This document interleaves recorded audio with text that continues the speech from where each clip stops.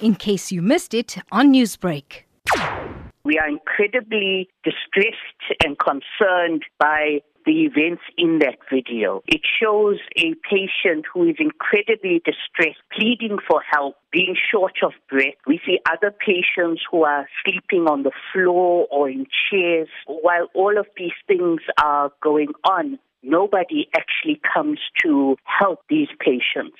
For us, it is incredibly distressing. It's almost inhumane treatment and possibly even unconstitutional treatment of patients. We know that everyone has the right to access health care and emergency assistance, but we see in this video that the pleas for help are not answered. What action have you now taken to solve this matter? We have forwarded this video directly to the HOD and the MEC of Health, MEC Semelane Zulu. I have received confirmation from the MEC that there is now an investigation that is underway following us sending her the video, and we are waiting feedback from her regarding the outcome of this investigation and why the situation is happening at Wentworth Hospital. As the Health Portfolio Committee, the DA, we are a member of that committee. We were told by the MEC and the HOD that KwaZulu-Natal was ready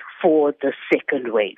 However, the pictures and the video from Wentworth Hospital paint a completely different picture, and the MEC needs to take responsibility for that. The healthcare system is under much strain, as you mentioned, the second wave of the coronavirus. What are some of the greatest concerns when it comes to this? Our greatest concern is lack of human resources and staffing at our hospitals. While there may be bed and equipment, these are useless if we do not have the dedicated doctors, nurses, and allied health workers there to assist patients.